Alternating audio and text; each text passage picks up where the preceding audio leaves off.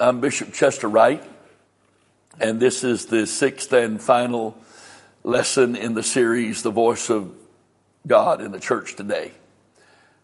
If you have watched the first 5 lessons, which I hope that you have, I believe that you are sure that this is very, very beneficial information for you if you're hungry for God. You want to get closer to God. So we're going to conclude this today, and this is a very important lesson because we want to talk about actually putting what we are learning into use. Now, it's going to sound like we're starting negatively, but what we're really starting with is transition from flesh to spirit, from carnality to spirituality, and then what it means to be used of God. So, if we're to be accurately and consistently in tune with the voice of the Lord, we must allow His Spirit to empower us to die out to ourselves. There are no strong contrary voices in the spirit of a dead man. If I'm truly dead to myself, then that is the ultimate way of silencing these voices. Now again, as I've said earlier, it has to be maintained. And if I give my flesh room, it will come back. The voices of it will come back. But it is possible to get into a place by the Holy Ghost empowering us to do so only. It is possible to get into a place where you're in fellowship with the presence of God, the voice of God, essentially all day long, every day, where you ultimately become His conduit. And even if it seems to be something natural you're doing it at His direction, at His leading, His instruction. Whether it's eating or sleeping, whether it's being with your husband or wife, with your kids, with your parents, with some friends, whether it's some recreation or whatever it may be, you're walking with Him and you want to be in His will every moment of the day. And it's a place that you can get. Again, it has to be maintained. And I've never done it perfectly, but I've had some really good seasons where it was that way all the time. And once you've experienced it and you understand how you have to yield to God to get there in the first place, then it's easier when you blow it to minimize the length of time that you have separated yourself from that, and to be able to submit and get right back into that when you realize you messed up. Okay? So, let's talk about this. Romans 8:13 and 14. For if ye live after the flesh, ye shall die. But if ye through the Spirit do mortify the deeds of the body, you shall live. For as many as are led by the Spirit of God, they are the sons of God. Now I want you to notice here, very powerful, very point blank statements and promises. You live after the flesh, you're going to die. You let the flesh be in charge of your life, you're going to die. You're going to die spiritually first. You'll die naturally and be lost. But if ye by means of, through the empowerment of, the direction of, in submission to the Spirit of God, you do mortify the deeds of the body, you shall live. So, if I let the flesh live, everything's going to die. My natural life, my spiritual life, my eternal life, so I'm going to die. But if through the Spirit, I let the Spirit cause the deeds of my body to die, then I'll live. Galatians 2:20, which we have already quoted in this series, is a very, very, very powerful verse. If God is no respecter of persons, and Paul said, follow me as I follow Christ, then this is not some ethereal fantasy place that only somebody as absolutely out there as Paul can get to. I don't believe that for 1 minute. Why would God let something like this be in his word if, as no respecter of persons, it wasn't possible for any hungry person to be led of God to this point eventually?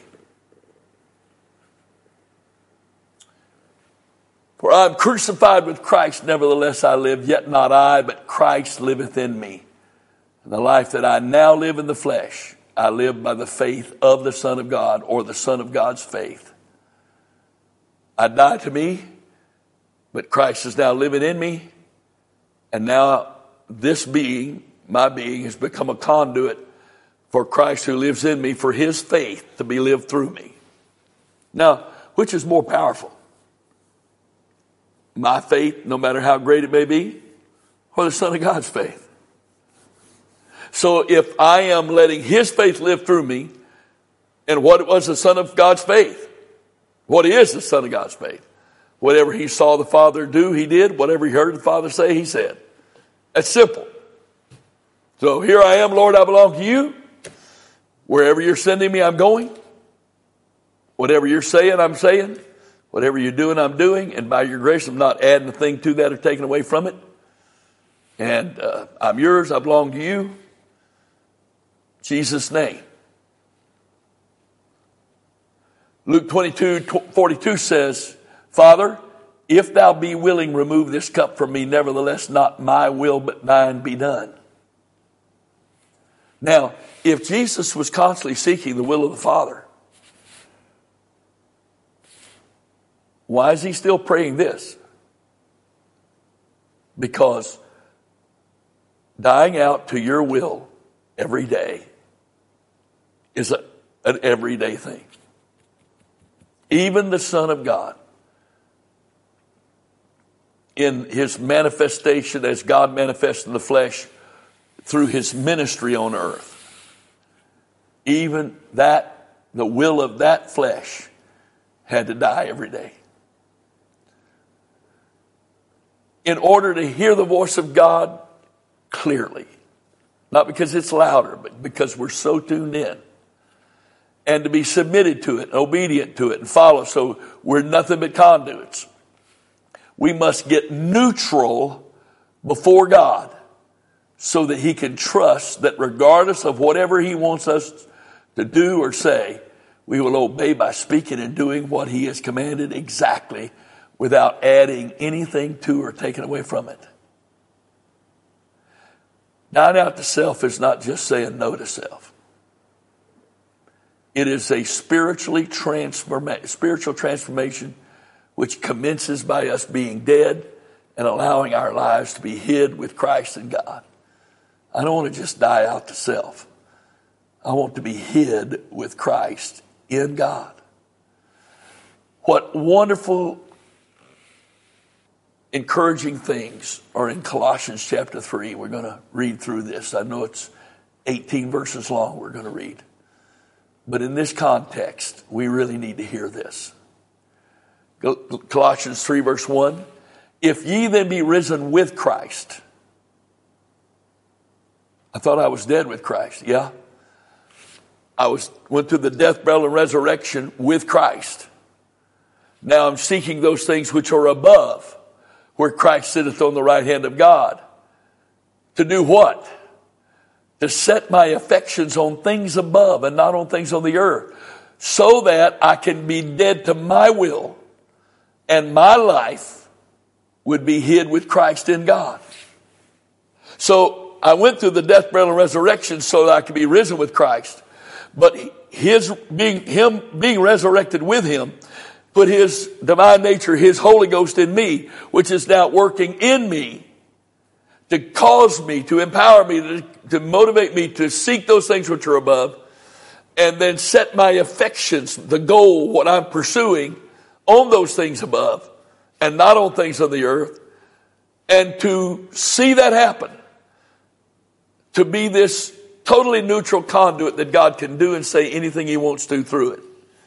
Not in comparison to anybody else, of what he's doing or saying through them, strictly not at all, not about them, but about me. Can I be fully the conduit he has planned for me to be?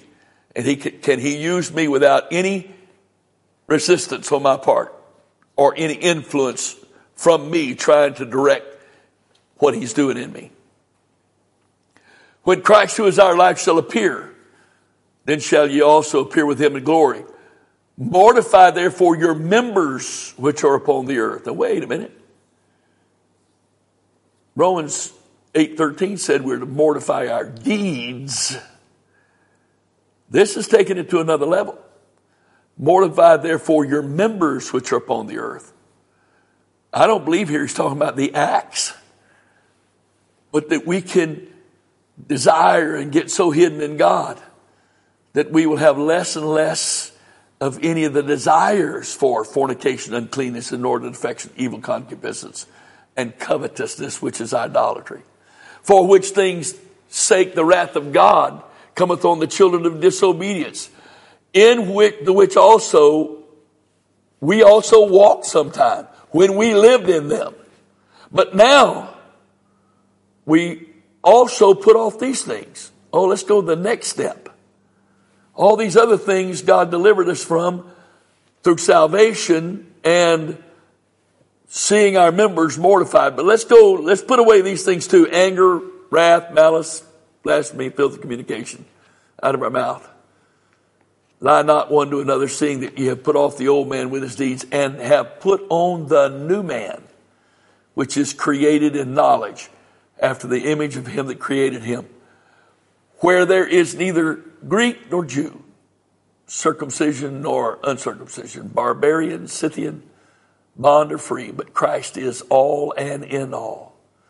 Put on, therefore, as the elect of God, holy and beloved, bowels of mercy, compassion, kindness, humility of mind, meekness, long-suffering, bearing with one another. Forbearing one another is bearing with one another. And forgiving one another. Whoa. We're in this spiritual body with all these believers.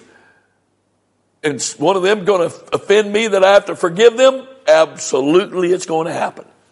If any man have a quarrel against any, you mean here in the body of Christ, this spiritual body of Christ, there may be quarrels even among us? Oh, yeah. Why would God allow that? To see if we're going to forgive. But they're Christians. They should have not ever done that. Yeah, that's why it's a real test, isn't it? Even as Christ forgave you, so also do ye. That's always the dividing line right there. I want to be forgiven, but you don't know what they've done to me. And they're a Christian. They should have never done that. Yeah, I know. That's why the test really works, doesn't it? And above all these things, put on charity, which is the bond of perfectness.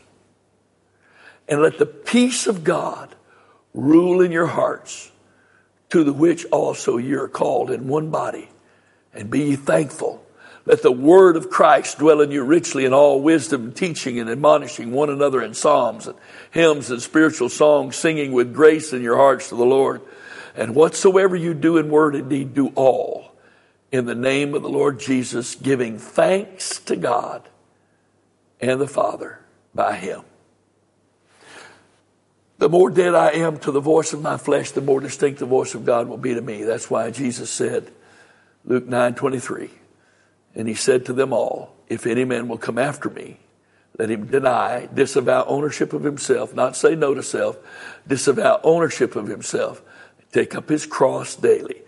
What cross? Not the cross Jesus was on, but whatever circumstances are crossways with our lives that makes our life either just inconvenient or difficult or painful or a real crisis.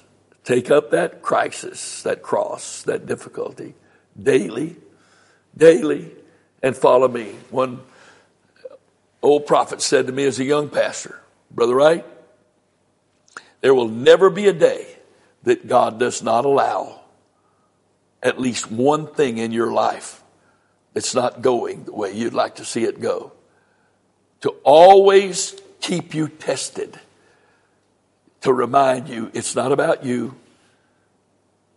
and it's about him. And to remind you that you can't do this yourself. You always need him. Boy, that prophecy was true. Whether it was a prophecy or not, it was true. It was a word from God to me, and it was true. So daily dying to self and flesh will do the following. Help us to avoid confusion between the three voices, flesh, our will, and God. Help us to avoid interjecting self into the operation of the Spirit. And help us resist the pressure to perform. And there is a pressure to perform. We're going to spend a few minutes, not very long, in the last part of this last lesson. Again, to talk about where's all this supposed to lead? Well, as a conduit, not a container, all ministry to me is flow. We'll talk about that. Some believe that ministry is what I do for people in the name of God or religion. However, true biblical ministry is what I allow to flow through me from God to people. No matter what gifting, gift, or ministry of the word that God is operating through me at any given time, it all functions through flow. And what is flow? Hearing God speak and repeating it, either by saying or doing it. Hearing, repeating.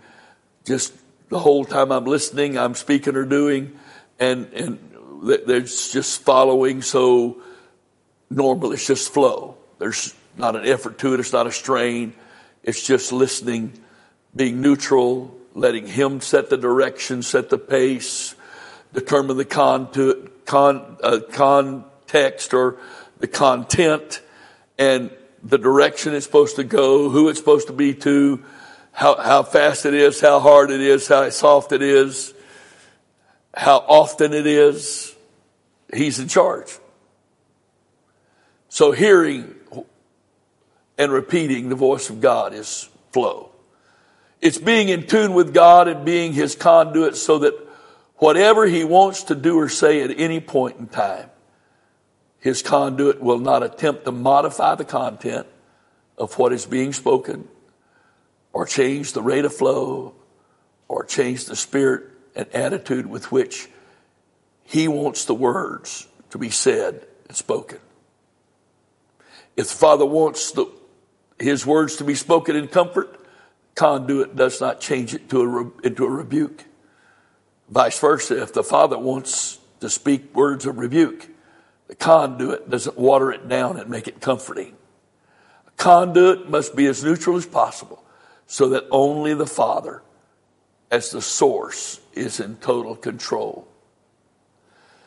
So, what are we called to do? We are called to flow. Each of us has a choice. We can either be a container for God or we can be his conduit. Traditionally in Pentecost, we focus on being full of the Holy Ghost. However, being full implies that we are containers. A container can only hold a finite amount of something. Being full of the Holy Ghost means that what we contain is measurable. If I'm full, that means I can't have any more. So that's a limited amount of an infinite God. How sad is that? But we all start there. We all start there because of God's mercy and grace. He knows our frame. He knows we're made of dust of the earth. As a father pitieth his children, he pities us. Not to leave us in that pitiful condition, but to bring us from where we were to where we're supposed to be. It's a process. It's not an event. He's not going to do it overnight. He's not even going to do it in a week, a month, a year. He takes a lifetime. Because when he's completely through with what he's doing in your life, we'll be at your funeral. I don't care what your age is, When God is done working on you or me, we're going to have a funeral, whether it's mine or yours. In Jesus' name, that's absolutely the truth. So as long as you're breathing, there's never going to be a place you can kick back and say, I'm spiritual enough. I've done enough. I've prayed enough. I've given enough. No. I know people that were very dedicated to the church and some even to God. They got older. They were tired. They'd worked hard, and now they deserve what they're going to deserve. And they get them a nice RV or a trailer or something, and they're gone a lot. And they're no longer able to be involved in the kingdom. And they're not out preaching. They're not out ministering. They're not out sharing. They're just sitting in some campsite somewhere with a fire. Oh God. Oh God. Oh God. Deliver me, please. If that's all I got to look forward to, get me out of here. Why? Because if I'm going to live, I want it to be for His kingdom, by and through His power, and all for His glory, His credit. Otherwise, I don't want to live. I want to go to heaven. I want to be done with this. I want to cross the finish line. In high school, I ran the 440 yards. God have mercy. That was, and I prayed for His mercy many times during practice running those laps and in a race. God help us. What's now called the 400 meters is too long to be a sprint for average humans, and it's too short to be a distance run. So the gun sounds, you start running, you run till you either fall down or till you finally cross the finish line. And for most of us, before we're 2/3 of the way through the race, it's no longer about winning. It's just about finishing. It's about finishing. It's brutal. Well, that's not the plan of God. This life isn't a sprint, and it's not a distance run. But it is intended to be a challenge that I cannot do myself. So, what is it that makes a vessel a vessel? If I can only have a measurable amount of God and I get full, and I go to church to get refilled because I might have had some leak out. I might have been involved in some stuff in between services that I had some of God leak out. So I got some space for Him to fill me back up. And depending on how bad my need is in that service, depends on how hungry and focused I am to get filled back up again. And I want to leave that service with a full tank because I got to make it till the next service. And how many Pentecostals live exactly like that? It's exactly how we live. So what is it that makes a container a container? What is it that gives a container control over the amount that it contains? Its bottom. The bottom of the container. That's the limiter. That's a limiter right there. That's my will. That's my desires. That's my dreams, my visions, my plans. Me. I'm the bottom of the container. Me, myself, and I'm the bottom of the container. So if I'm going to become a conduit, I've got to allow God to take the restriction, the bottom of the container out, that which makes it a container. Then I will become a conduit. The bottom of the container is me and my desire to be in control. To become a conduit, I must give up my presumed and assumed right to give a thumbs up or thumbs down to whatever God wants to do or say through me. I've said it for years, heard it said. You want to be what God wants you to be? Sign the check. Don't fill out the amount. Don't put the pay in there. Don't put the date on it. Just sign the check and give it to God and say, it's yours. Name what you want, when you want it. Who do you want this given to? Here I am, Lord. I'm not waiting for you to tell me what you're going to do so I can give thumbs up, thumbs down on it. Trust me, if you've ever tried to negotiate with God, you know it doesn't work. He does not negotiate.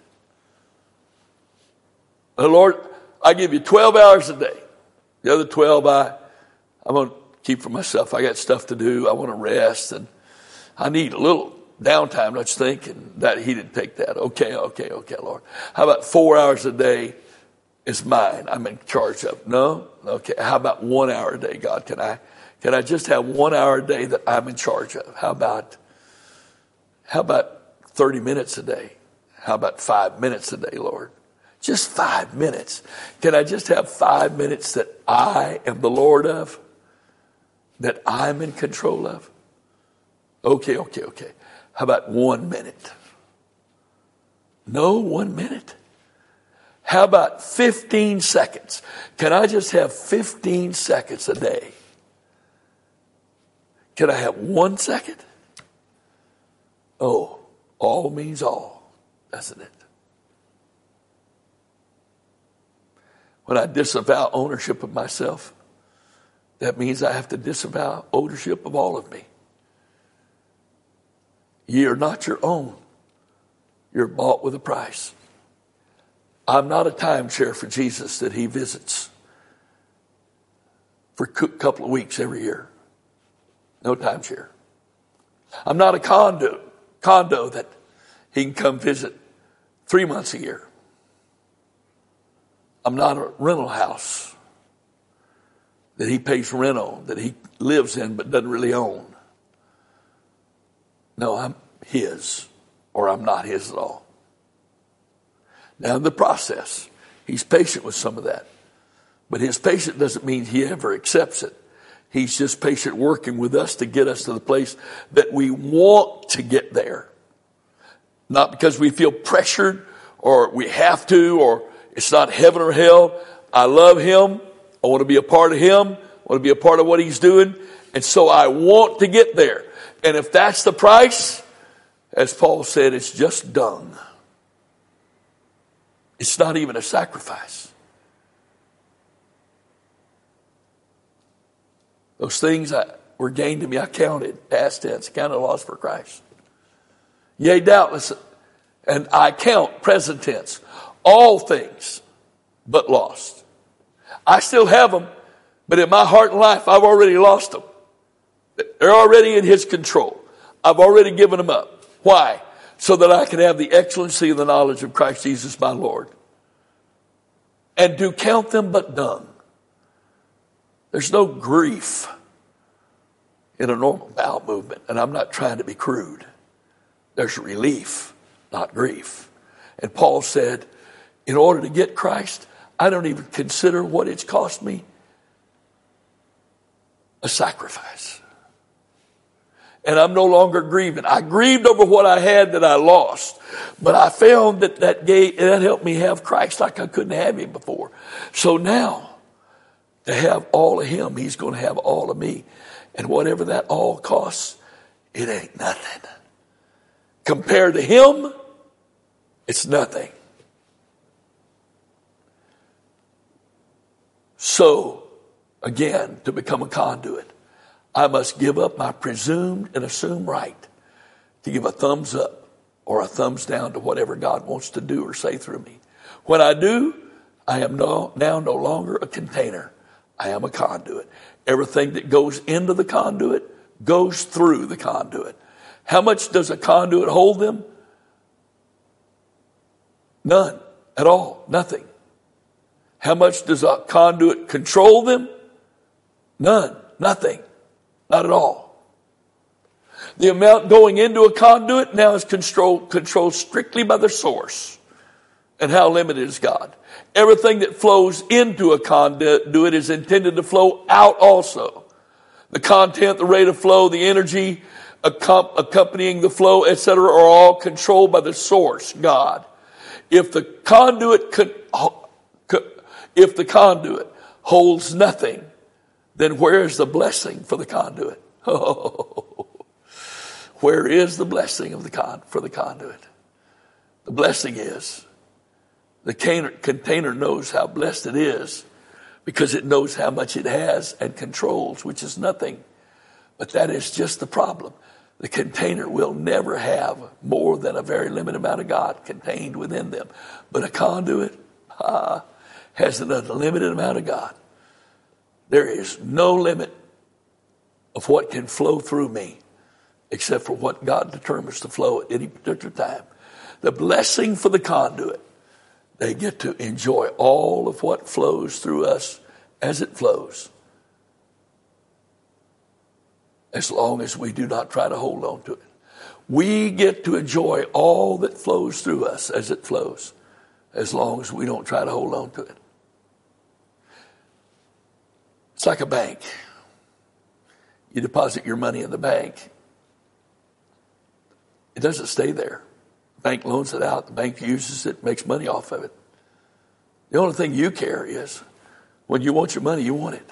You want it right then. You don't want the bank saying, no, I need this right now. I'll give it back when I get around to it. No.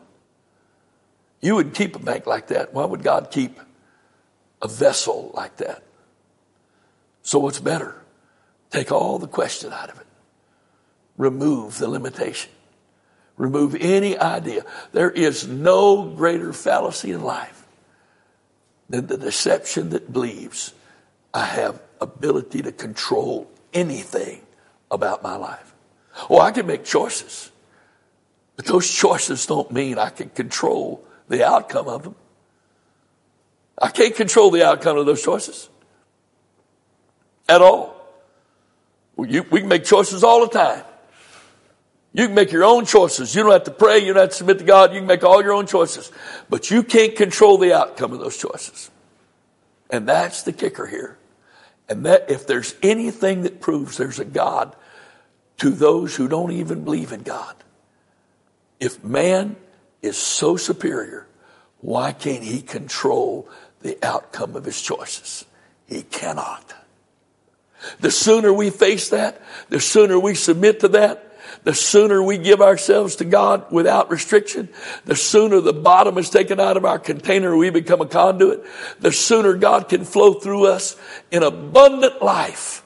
And I get to enjoy that abundant life while it flows through. And I don't have to fear running out of God because there's so much of him that he's not calculable. He's infinite. So I don't ever have to fear having nothing. As long as I have God, I have everything. The most important word in ministry for an apostolic and for apostolic ministry is flow. Flow is what the Spirit of God and the grace of God do through a conduit in ministry, prayer, worship, witnessing, giving, etc. No flow, no God. No God, no ministry. People who are living in the flesh can watch someone do their thing and call it ministry if they want. But God doesn't call it ministry. No flow. Hearing the voice of God, speaking what God says. No flow, no supernatural flow of ministry. No God. No God, no ministry.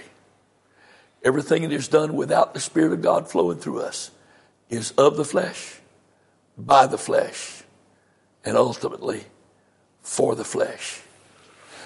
I pray that these 6 lessons have been a blessing to you. I pray that you have heard the rhema of God to you in these lessons.